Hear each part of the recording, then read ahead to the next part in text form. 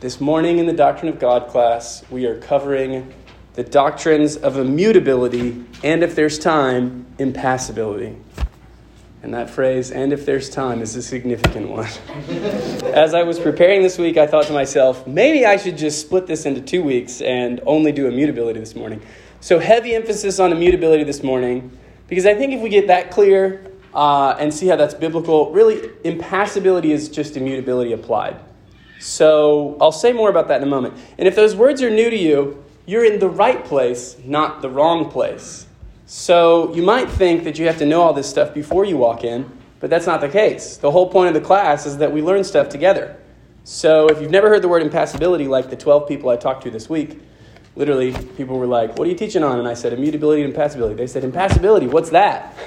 So you're in the right spot. This is an old way of speaking. It's not a way that we talk much more today, but it is important, and I do think it can be defined and understood, and we'll do the best we can. The main thing we want to spend our time talking about today is immutability, which is the doctrine that God does not change. You can get that from the word, immutable. The prefix "im" means not. Mutable means changing. So he doesn't change. Okay, immutable. He's immutable. Impassible has to do with God not being passive or acted upon in such a way that he's overcome and changed. So you can see how immutability and impassibility are tightly connected together. One is an application of the other. I hope to show you, just like I prayed, that this is not just theoretical, it's imminently practical. So I built into my big idea that very point. If you look at the main idea on the top of your handout, because God does not and cannot change in any way, take comfort from his promises, and have confident hope in his salvation. We're just going to look at those 2 points in 2 steps. On the handout, God does not and cannot change in any way, point 1. So we'll see that in the scriptures. And then take comfort from his promises and have confident hope in his salvation. Why do it that way? Because there's all these Bible verses that connect God's changelessness to our salvation. And I just thought we better look at them together because the Bible thinks we should. Does that make sense? So that's where we're going. And then you'll notice I'm doing a little bit of extra work this week because this is so hard to grapple with in our thinking that I thought if you hear all this stuff about God not changing, not being able to change, 2 questions are going to occur to you at some point while we're talking. You're going to say, wait a minute, if God doesn't change, how can he do anything? And that's question 3, or number 3. Does God change in creating or saving the world? And then you're also going to say, what about all those passages where God seems to change his mind or relents from his works or regrets something that he's done? And that's point number 4 on your handout. Does that make sense? So that's why I did it that way. A quick note about the people on the back. I don't agree with all of these people on everything they've ever said. And I don't think you will either. But on this subject, we do agree. And I tried to put just over the course of the last couple hundred years, couple thousand years, a couple of folks from various places. It's very much cherry-picked. But it's them, theologians in different eras of the church, saying the same sorts of things we're going to talk about this morning. So specific to this subject. So some of them are Paedo-Baptists and Presbyterians, and I disagree with them on that. But on the subject of God changing, I agree with them. And I think you're just going to find when you read people in the past that that's the case. There's some things they're really good on. I have 3 categories: good, bad, and weird. There's some things they're really good on. There's some things they're really bad on. And then there's some stuff that's just weird and I don't understand it. I invite you to use those categories as well. Okay. Well, we better get moving. So, point number 1, God does not and cannot change in any way. God does not and cannot change in any way. Let's see if we can find that in the scriptures. Numbers 23. Whoever's got that. God is not a man that he should lie, or a son of man that he should change his mind. Has he said, and will he not do it? Or has he spoken, and will he not fulfill it? Now it's short, so read it again for us, Zach. God is not a man that he should lie, or a son of man that he should change his mind. Pause right there. So first off, we're distinguishing, something we've done a lot in this class, if you haven't been here, is look at what it means for God to be creator and for us to be created or creatures. So we're distinguishing already in the verse God as creator of everything and people whom he's created. And then it tells you something that's true because that's true. Keep going, Zach. God is not a man that he should change his mind. Yeah, or that he should lie. So people, they lie. If you've hung out with any of them long enough to know, you know this is true. People tell you lies. They don't always tell you the truth. Sometimes they tell you a lie and say it's the truth. I had a fun conversation this week with my 3-year-old about what propaganda is.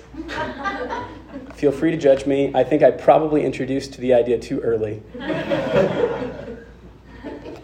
But she was reading a children's book that was telling her lies and saying it was the truth. And I said, we're not going to read that one yet. It's propaganda. One day, we'll read books like that. It's fine to read bad books. It's fine to read books that lie to you and tell you it's the truth. But as a 3-year-old, you don't have discernment for such things. So we'll introduce that later. We took that one back to the library. Anyway, my point is people lie to you. They also change their mind. They tell you one thing, and then they do another. They do one thing, and then do something that's different, inconsistent with the thing they'd just done. This is just part of being a person, a human person, a creature, a man. God is not like that, though. Numbers 23 says, God doesn't lie. In fact, he can't lie. And he doesn't change his mind, according to Numbers 23. And then what it ties that to is that he says something and accomplishes it. God's unchangeableness in his determinations, his will, his thinking, in his plans, the fact that his plans don't change means he always accomplishes them every time. He never fails to get what he wants. It's part of being God. He also tells you certain things, or has he spoken, and will he not fulfill it? And he makes good on his word every time, unlike people. Okay, because God doesn't change, he accomplishes his purposes, and he does what he says he's going to do. Every time, without fail. That's Numbers 23. Psalm 102. You can turn there if you want to, or you can just listen. Psalm 102. Whoever's got that one, go ahead. Long ago, you laid the foundation of the earth. The heavens are the work of your hands. They will perish, but you endure. They will all wear out like a garment. You change them like clothing, and they pass away. But you are the same, and your years have no end. Okay, now notice, same contrast. God and everything that's created. Did you hear it? Read it again, Lyle. Long ago you laid the foundation of the earth, and the heavens are the work of your hands. They will perish, but you endure. They will all wear out like a garment. You change them like clothing, and they pass away. But you are the same, and your years have no end. The stuff that's made is like clothing, the psalmist says. It wears out. I don't know about you. I've got a lot of dress shirts like this, and I've had to have a lot more over the years because I wear holes into the sleeves. Not so with God.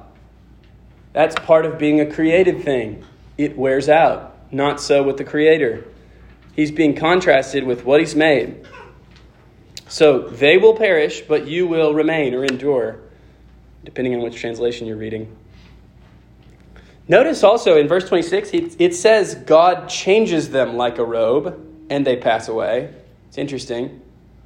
But you are the same, and your years have no end. So not only is he unchanging, he's eternal, which we've already looked at in this class. So we're focusing on unchanging this morning. Interestingly enough, Psalm 102 gets picked up in Hebrews chapter 1, verses 10 and 11, or 11 and 12. And it's said of Jesus. The author of Hebrews says of God the Son, of Jesus, what Psalm 102 says. Because Jesus is God, and as God, he doesn't change. Creation perishes, wears out, changes like a robe, but God remains. He brings about change in other things, but in him there's no change. This is a teaching not only of the Old Testament, but also of the New Testament. James chapter 1, verse 17. Every good gift and every perfect gift is from above, coming down from the Father of lights, with whom there is no variation or shadow due to change. Read it again. Every good and every perfect gift is from above, coming down from the Father of lights, with whom there is no variation or shadow due to change. Okay, notice again, James 1, that was 17 if you're looking at it. God is the giver of all good gifts. He himself receives nothing. He only gives. He's the Father of lights, which means he creates all the lights. And everything good comes down from him. And one thing that James connects that to is that there's no shadow in God. No variation or shadow due to change. You're familiar with the concept of a shadow. Even the kids in the room get this. You make up little games about like what shapes you can make in the shadows. I still do it even as a grown man. Like you can make a little puppy, one of these. You ever done that one? Okay, y'all know. Shadows of all things change. Like the whole point of the game is that you can make them change. It looks like they're talking or barking or whatever.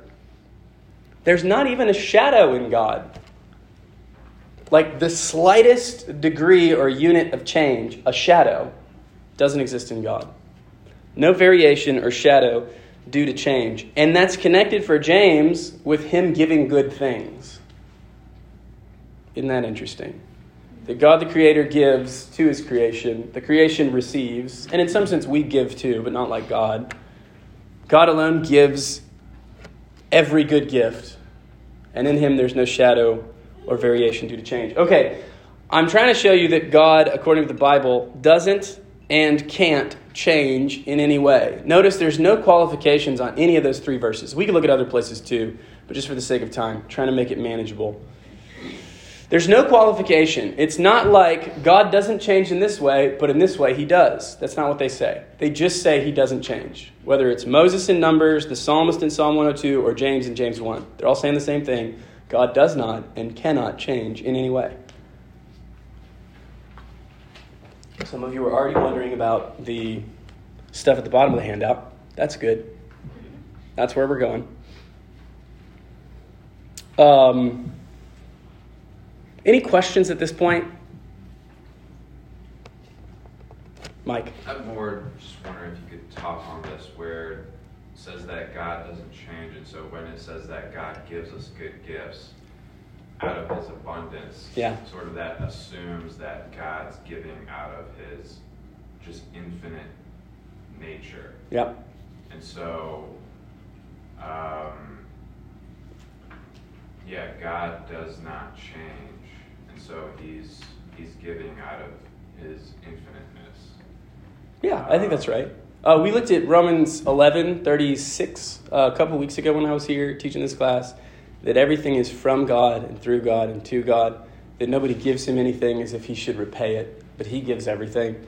I think that kind of asymmetry, where God is not given to, but he does give, like that's kind of what we're trying to put our finger on. Now, why is that the case? Well, for James, part of it is his changelessness, his immutability, the fact that he doesn't change. How can he give stuff? How can he only give and not receive? Well, it's because he doesn't change. Why is that? Well, think for a minute. Just think for a minute. Why are those two things connected together? The infiniteness of God. The fact that he can give and not receive, and his changelessness.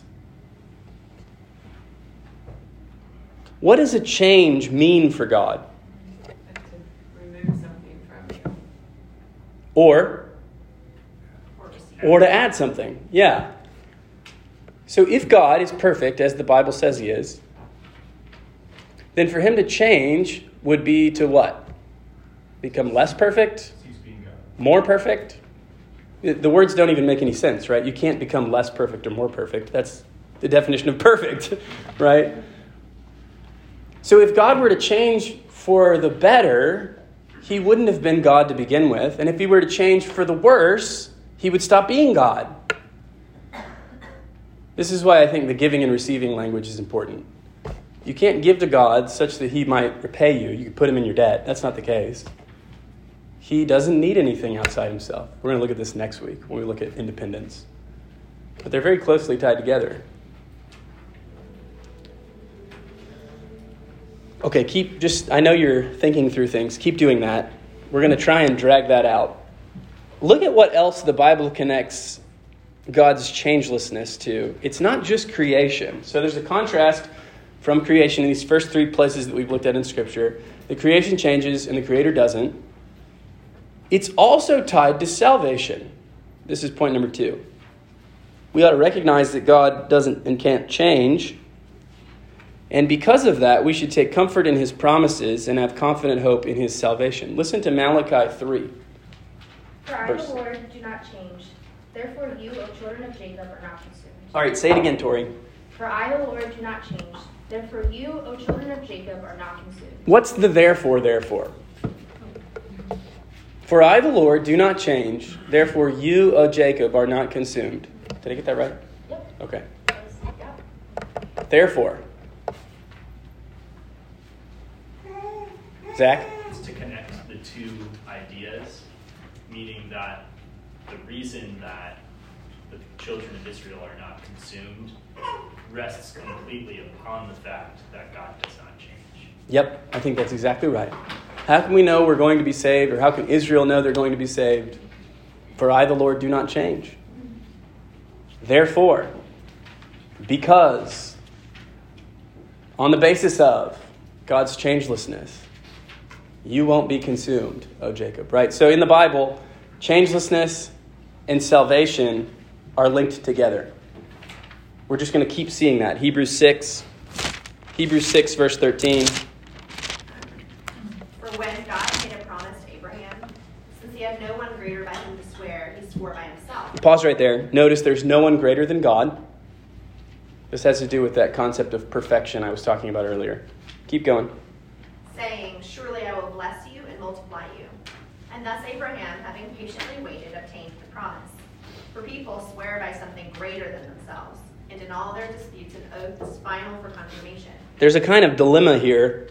Now the author realizes he's not saying it like this, but it's like, you got to swear on something greater than yourself. So how could God ever swear? Right? Like that's the dilemma. Well, he must swear on himself. There's no one greater than him. Right? Keep going. So when God desired to show more convincingly to the heirs of the promise the unchangeable character of his purpose, he guaranteed it with an oath. Okay, right there. Unchangeable character of his purpose. So maybe you came in thinking, well, sure, God in his being doesn't change, but his purposes change. Not according to Hebrews 6. Keep going. So that by two unchangeable things in which it is impossible for God to lie, we who have fled for refuge might have strong encouragement to hold fast to the hope set before us. Look at verse 18 if you're looking at it. So that, if you're not, I'll say it. So that by two unchangeable things. Laura, what are the two unchangeable things? God's unchangeableness and his unchangeable purpose. Exactly. It's God himself and all of his purposes. His purposes are being tied to his promises. He's promising something to Abraham. He needs to swear on something greater than himself. There's nothing greater than himself, so he'll swear on himself. Two unchangeable things, God and his purposes. Keep going. We have this as a sure and steadfast anchor of the soul, a hope that anchors into the inner place behind the curtain, where Jesus has gone as a forerunner on our behalf, having become a high priest forever after the order of Melchizedek. Now, what does he do with it? When he's established that God doesn't change and his purposes don't change, he tells you to what? Have... Yes. Hold fast to the hope. Have hope. Why can you have hope? Because God doesn't change and his purposes don't change. That's biblical logic. God's changelessness is the ground for our confident hope in his salvation. How can we know that he will do what he says? How can we know that we'll be saved by the blood of Jesus, by the resurrection of Jesus, by the life of Jesus?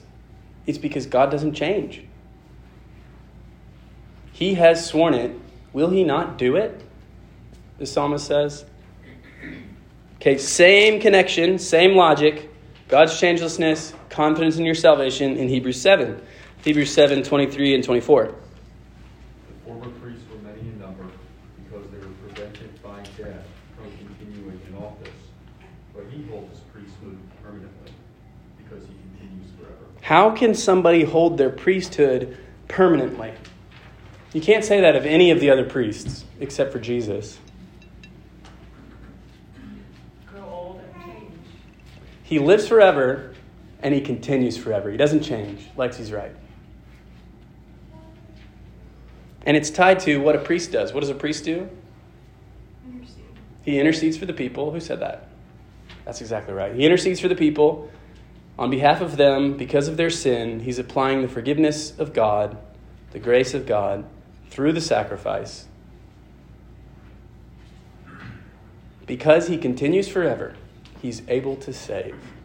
And that's where Hebrews 7 verse 25 goes. Consequently, so because of all that, he is able to save to the uttermost those who draw near to God through him, since he always lives to make intercession for them. It's interesting. That is said about post-incarnation Jesus. The man, Christ Jesus.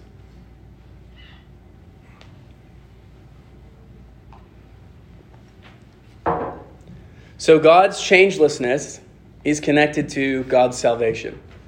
Why can we have comfort from his promises? He's told us something, and he's not going to change his mind. He's not going to change his word. He's going to keep his word. We can trust it because he doesn't change and his purposes don't change. God's changelessness is the ground for our confidence and our hope in salvation. How can we know that we're going to be saved? Because he doesn't change and the way of salvation hasn't changed. It's not like people have gotten in through Jesus so far, but in a couple hundred years, no.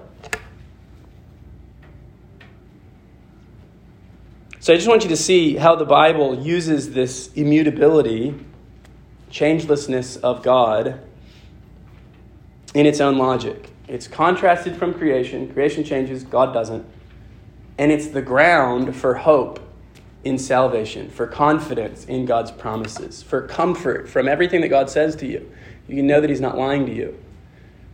That he's not got two fingers crossed behind his back.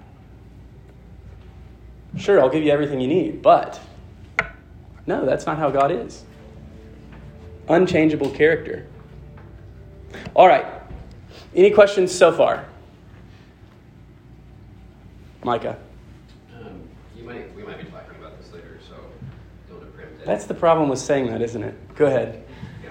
Well, I think it certainly gives hope. I think another way you could feel this, maybe wrongly, would be on like this.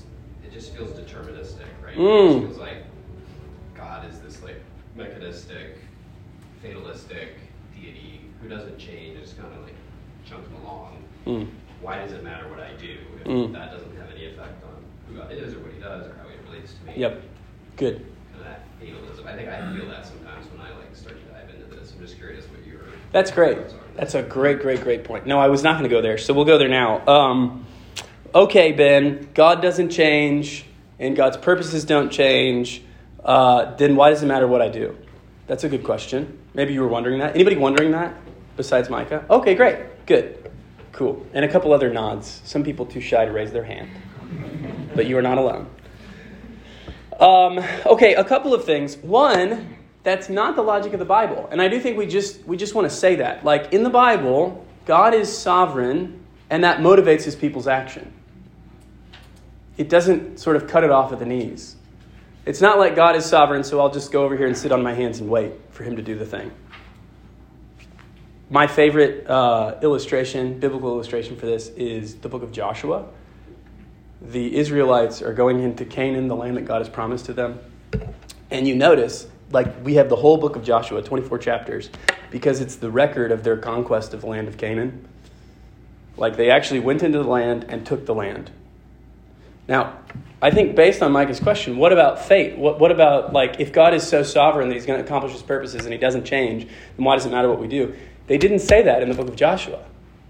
They didn't just sit on their hands and wait. If that logic were the case, they could have. Like, if it were the case, God is going to do it, so let's just sit and wait for him, then there would be no book of Joshua. But instead what happens in the Bible, biblical logic, is God says the land is yours, and the people charge into the land and take it. That's how it works. It's interesting, isn't it? They move into battle knowing that they're going to win because God has told them, you will get the land. So God's sovereignty actually motivates human action. God's sovereignty actually is the ground of human responsibility. He keeps people accountable to do what he says. I think the reason the question gets set up as a problem is because we think, kind of instinctively we think, God's action and our action are on the same level. And if God wants to do a thing and I don't want to do a thing, then I have to win. That's also not the way it works. Right? There is kind of a two aspects, but in different senses of this. You don't get rid of one and end up in fate. It doesn't matter what I do. Right? But you don't also relativize them and make God's sovereignty not actually sovereignty. Does that make sense? This is called compatibilism. If anybody just wants to look it up later, good systematic theology of somebody you trust on your shelf has a section on compatibilism that answers this question. It very much matters what we do. The Bible's shot through with do this, don't do that for good reason. God will judge us on the basis of our actions, our desires, our thoughts. We should mortify sin and pursue holiness. We should actually believe in the Lord Jesus so that we can have forgiveness of sins. If we don't do that, we won't have forgiveness of sins. There's a Bible verse in there that says, you don't have because you don't ask. God actually wants to be prayed to. That's how I would start to try and engage that question. We could have a whole class on that. So if you're unsatisfied, I'm happy to talk more afterwards. Follow-ups? Yeah. Not a follow-up, just a new question. Is that a follow-up on that? Yeah, a little bit. So well, I'm actually talking to her. So sorry, Maya. Tell me your name. I'm Hannah. Hannah. Yeah. What you just said, it's like, well, God said there's a land, take it, and the Israelites didn't just stay and let God do what he said he's already going to accomplish, but it's also the point that God told them to do something. Yes. So regardless if they think God's going to, he's already going to do it, he commanded them to do something, so they need to do it. Right, and so much... It doesn't require any faith to just... Well, I would say obeying God always requires faith. Well, that's what I meant. Yeah. For them to just sit there and then sit on their hands would not require faith. Right, yeah, I agree. And so much in the Bible, God is accomplishing his purposes through human people doing things. Right? So, Joshua's a good example, to your point, right? God says, the land is yours, take it. And the way that they get the land is by taking it. That's God accomplishing his purposes. Think about Isaiah 10, fascinating chapter. Like, the little emoji that has the head exploding? That's Isaiah 10. In Isaiah 10, Israel has been disobedient. They've broken the covenant, and they're going to be exiled from the land. Because God told them, if you don't walk according to my ways, you're not going to live in my land. God raises up another nation, Assyria, to judge Israel. In Isaiah 10, it says they're going to be the rod of his judgment. So God raises up Assyria, and they judge Israel and exile them from the land. And then God judges Assyria. And you're like, wait a minute. They were doing what you told them to do. But they wanted to do it. They were evil in their hearts. They didn't want to do it because they love God. They wanted to do it because they hate Israel. They love themselves. And so God judges that, the motive of their heart. Right? That's a fascinating little compatibilism passage, isn't it? So that people can be used by God to do a thing and have evil intentions in the doing of it, even while God's intentions are totally pure. You think about Genesis 50, where Joseph's brothers sell him into slavery. He gets falsely accused of sexual immorality. He goes into prison and is forgotten about for like 7 years, a long period of time. And then at the end of the whole story, Joseph says, what you meant for evil, God meant for good. Genesis 50:20. That's compatibilism. Now, he doesn't say what you meant for evil, God used for good. And you shouldn't make it mean that. What you meant for evil, God meant for good. The same actions, two different intentions. God's, pure and righteous, and people's, evil and sinful. The same things take place. Two different actions, two different intentions in the same action. That's compatibilism. I don't know how else to explain it. Mind-bending as it might be, I think it's true. But this is not a class on compatibilism. That will come up later in the Doctrine of God class. We're going to consider a whole week on power and sovereignty. So these questions will be a great place to try and throw at Chris Dish, who's teaching that class. For now, I think we better move on.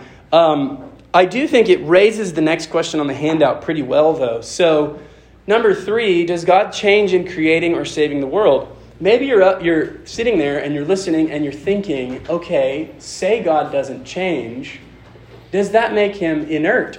Or maybe you don't use that word. Does that make him immobile? If he doesn't change, can he act? A God who doesn't change in any way and can't change in any way, how could he do anything? Like, I'm reading the Bible and all over there's God doing stuff. What do you mean he doesn't change? That's the next question I want to try and tackle. And I think that's a version of Micah's question, maybe the other side of Micah's question. So we talked about the human action side. Let's talk about the divine action side. So, does God do anything? Yes. Amen. Praise the Lord that he does. He makes a world. The world turns from him in sin. He saves the world. He sends Jesus to become a man. Jesus lives, dies, and rises from the dead, ascends to heaven. He sends the Holy Spirit to fill his people until he sends his Son back for them. Yeah, God does all sorts of stuff. Praise the Lord. So, how do we understand that? What do you mean? Like, God can't change, but he does act. Jocelyn? Would it be true to say that everything that God does is not changing him in any way? It's manifestations of his nature. That's a great way to put it. Putting on display who he is. Yeah, that's a great way to put it. So at the highest level, we could just say change and act are different things. No to this one, yes to this one. But that's not very satisfying. You came in here for more than that. So I'm going to try to give you a little bit more. I do think it's sufficient just to say that. Just make a distinction between changing and acting and say that God acts in a changeless way. How does that work? I mean, we're talking about God, so it's going to be really hard to unpack and make sense of. We're certainly not going to comprehend the whole thing.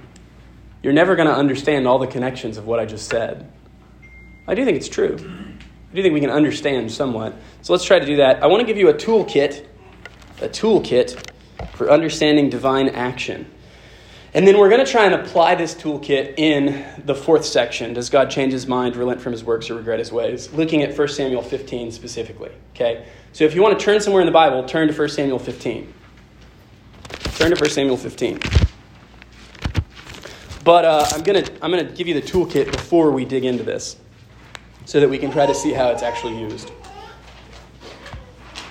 Okay, a toolkit for understanding God's relationship to the world, or divine action in creation and salvation. Tool number 1, theology. I don't know if this is counterintuitive to you, but theology helps you read the Bible. It really does. Where theology is the clear teaching of other parts of Scripture, we should bring it to bear on individual parts of Scripture. I've said in this class probably more than once, read every part of the Bible with all of the rest of the Bible. That's all I mean. So when you come to a passage where God is spoken of as changing his mind or regretting a thing that he did, there's lots of ways we just immediately and intuitively ought to know it can't mean that. Let me give you an example. So theology is the teaching about God. It's what this whole class is about.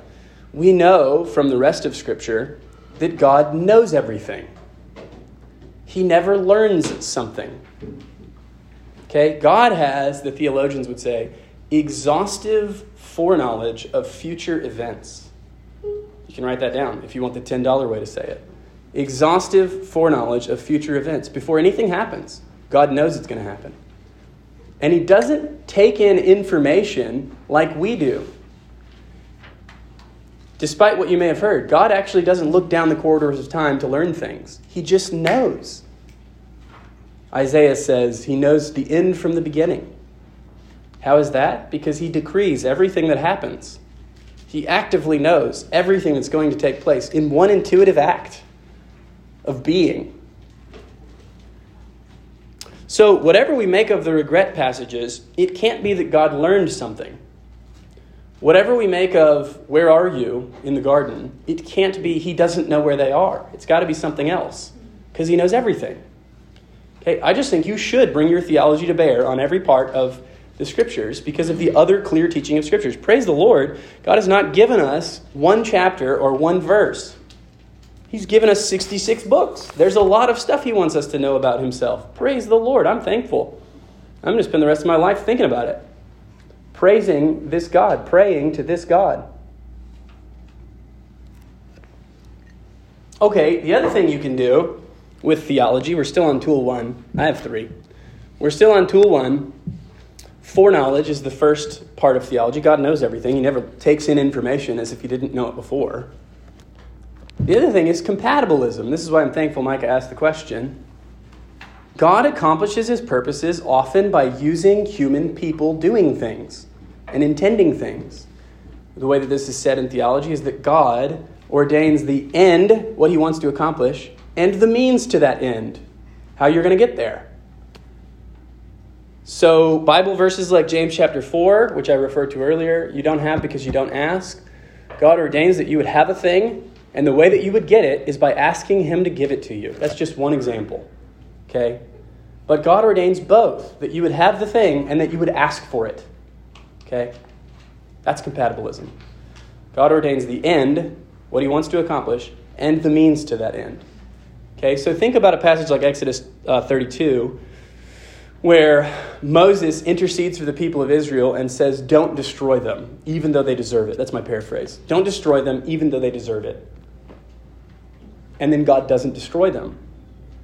We could read that passage with compatibilism in mind, knowing it's the clear teaching of Genesis 50:22, Genesis 50:20, Isaiah 10, and other places, Acts 4. And we could say, God never intended to destroy them, and he always intended that Moses would intercede for them.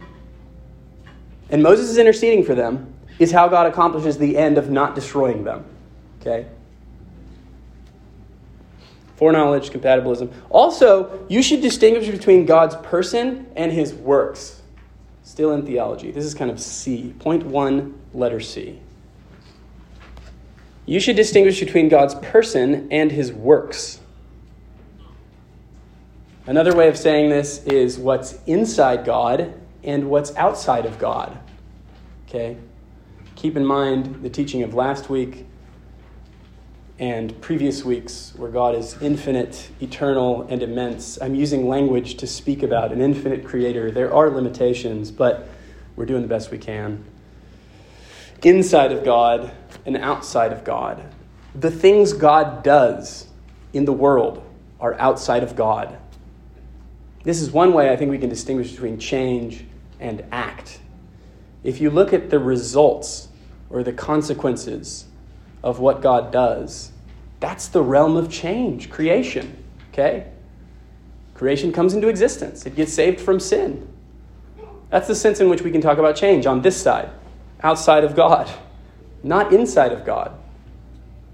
So just distinguish those two things. That's theology.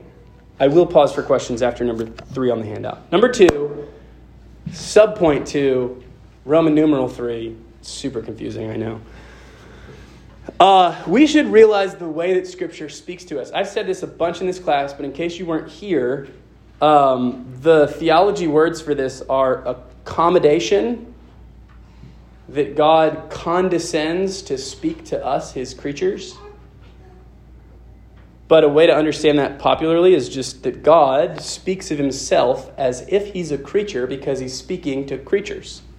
And he actually wants them to know true things about him. And if you're thinking about it, you're realizing there's no other way God could speak. The only way God can speak to creatures is to creatures as if he's one of them so that they could understand him. You think about your relationship to anyone you've ever met. Your child, your parent, your coworker, your boss, your spouse. You only have human relationships in your experience to compare what God says about himself to. You just need to do it carefully because there's certain things that are true of that other person that aren't true of God. That's what we've been trying to look at in the last couple of weeks of this class. So God speaks of himself as if he's a creature because he's communicating truth about himself to creatures. But we should not assume that there is no difference between him and us. Bring that difference to bear on everything you see God say. You already do this because when you read a passage like in Numbers where God's arm is not too short to save, you don't assume that there's an arm up there. You might not even assume that it's up there. So we already have this category. I'm just saying bring it to bear on more things consistently across all of your reading of the scriptures. You will intuitively recognize the difference between God and us the more you do it. You'll get better. It's like a muscle. You work it out, it gets stronger. Right? You read the Bible more and more and more and more, you'll get better at it. It's like a muscle. You work it out, it gets stronger. So God speaks of himself as if he's a creature because he's communicating truth about himself to creatures, but we should not assume that there is no difference between him and us. Maybe you've heard somebody use the language of anthropomorphism. You ever heard that? Okay, actually most of us have. Great. Anthropomorphism is a way of saying humanly speaking, or speaking about something as if it's a human. Okay? I have an example of this from this week. In God's providence, he gave me a wonderful illustration for anthropomorphism. I'm changing Phoebe's diaper, getting her ready for bed. Phoebe's my 3-year-old. And we're sitting in a room, and her sound machine is on, and it's just her and me. And the sound machine, is making like ocean waves or whatever. I guess it helps kids sleep. I don't know. And it kind of like stops making that sound for a second, and then starts again. And I didn't say anything about it, but Phoebe says to me, "What happened to the sound machine?" And I was not planning this, and I was not thinking about a lesson on immutability or anthropomorphism or anything like that. I just said, it had a hiccup. You know how you have hiccups sometimes? The sound machine had a hiccup. Okay, now that sound machine did not have a hiccup. At least not in the sense that she does.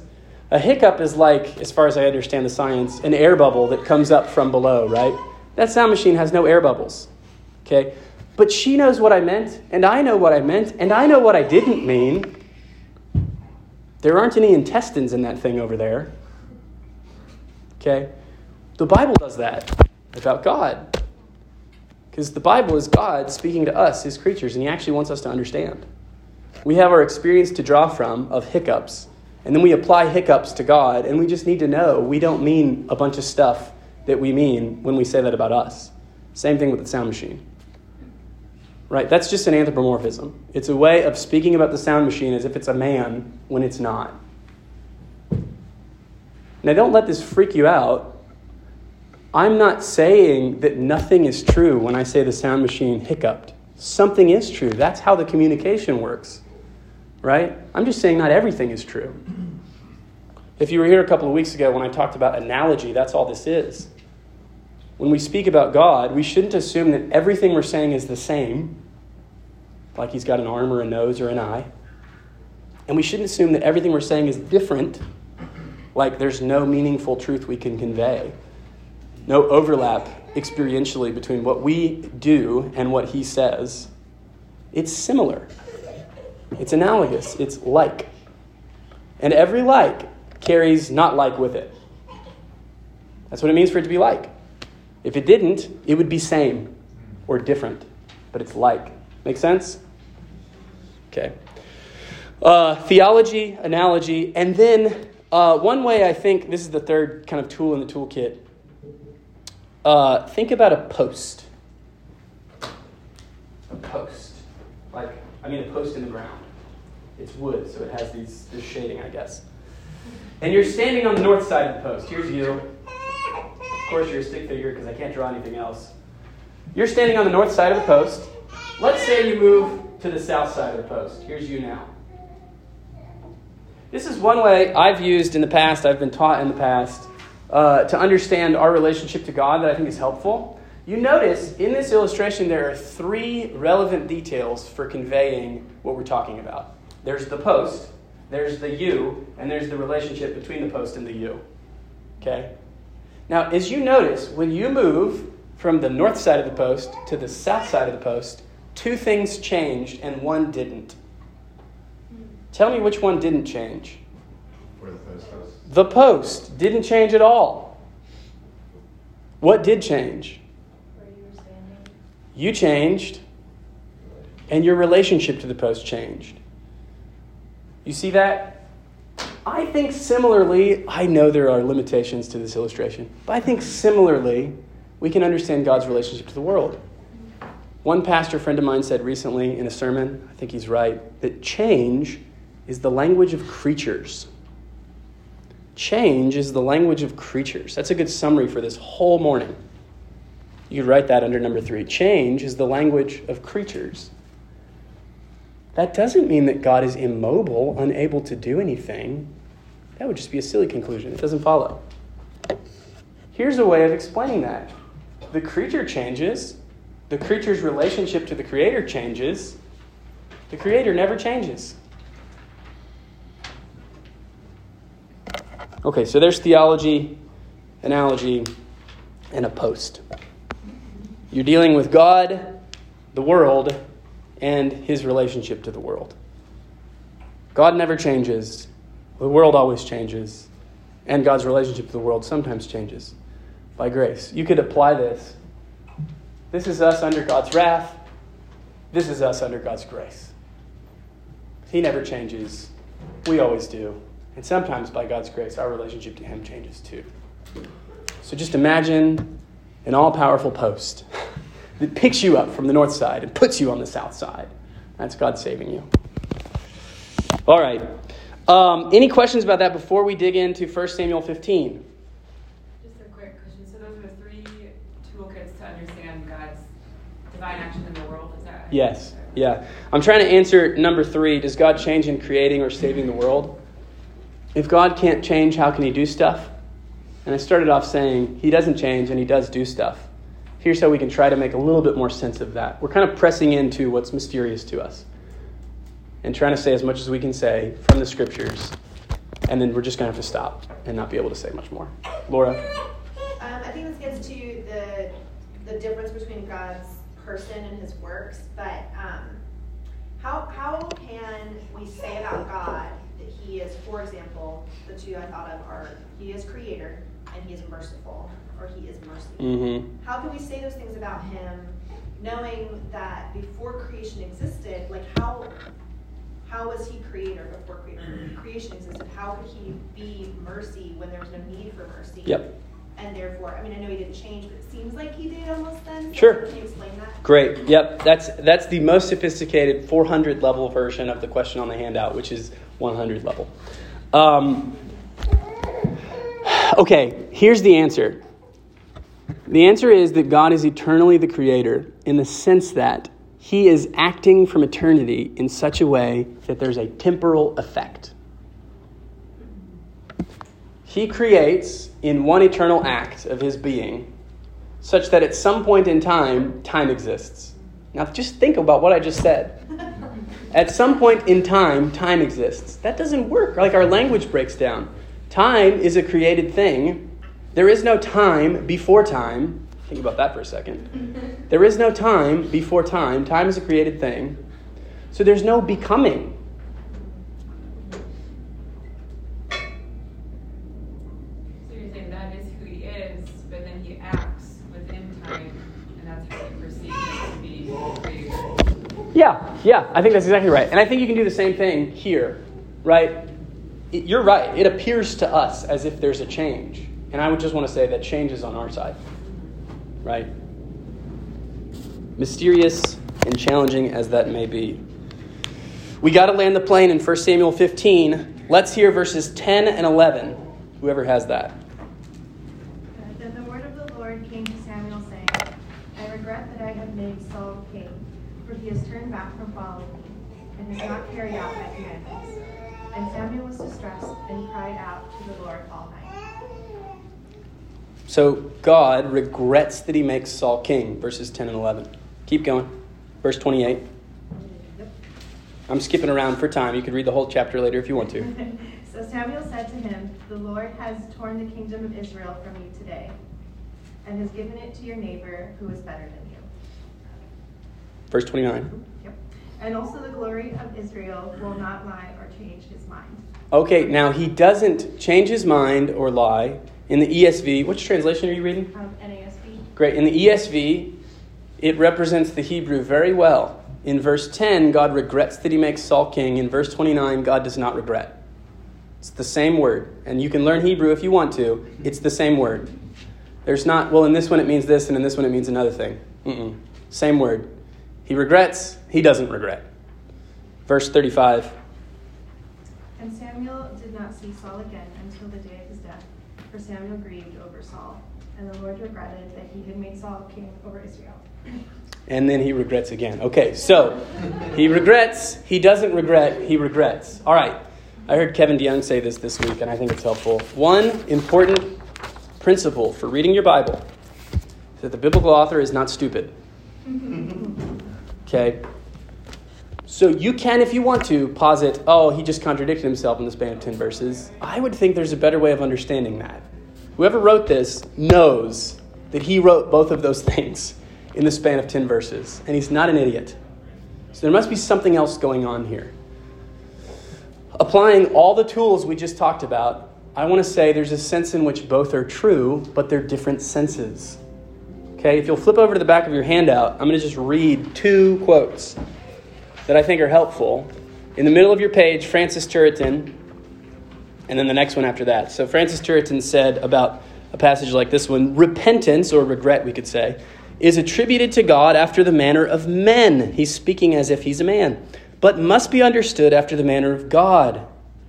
Not with respect to his counsel, which doesn't change, but to the event. Not in reference to his will, which doesn't change, but to the thing willed. Not to affection and internal grief, but to the effect and external work. But he does because he does what a penitent man usually does. A new thing. Wilhelmus of Brockel, the next quote.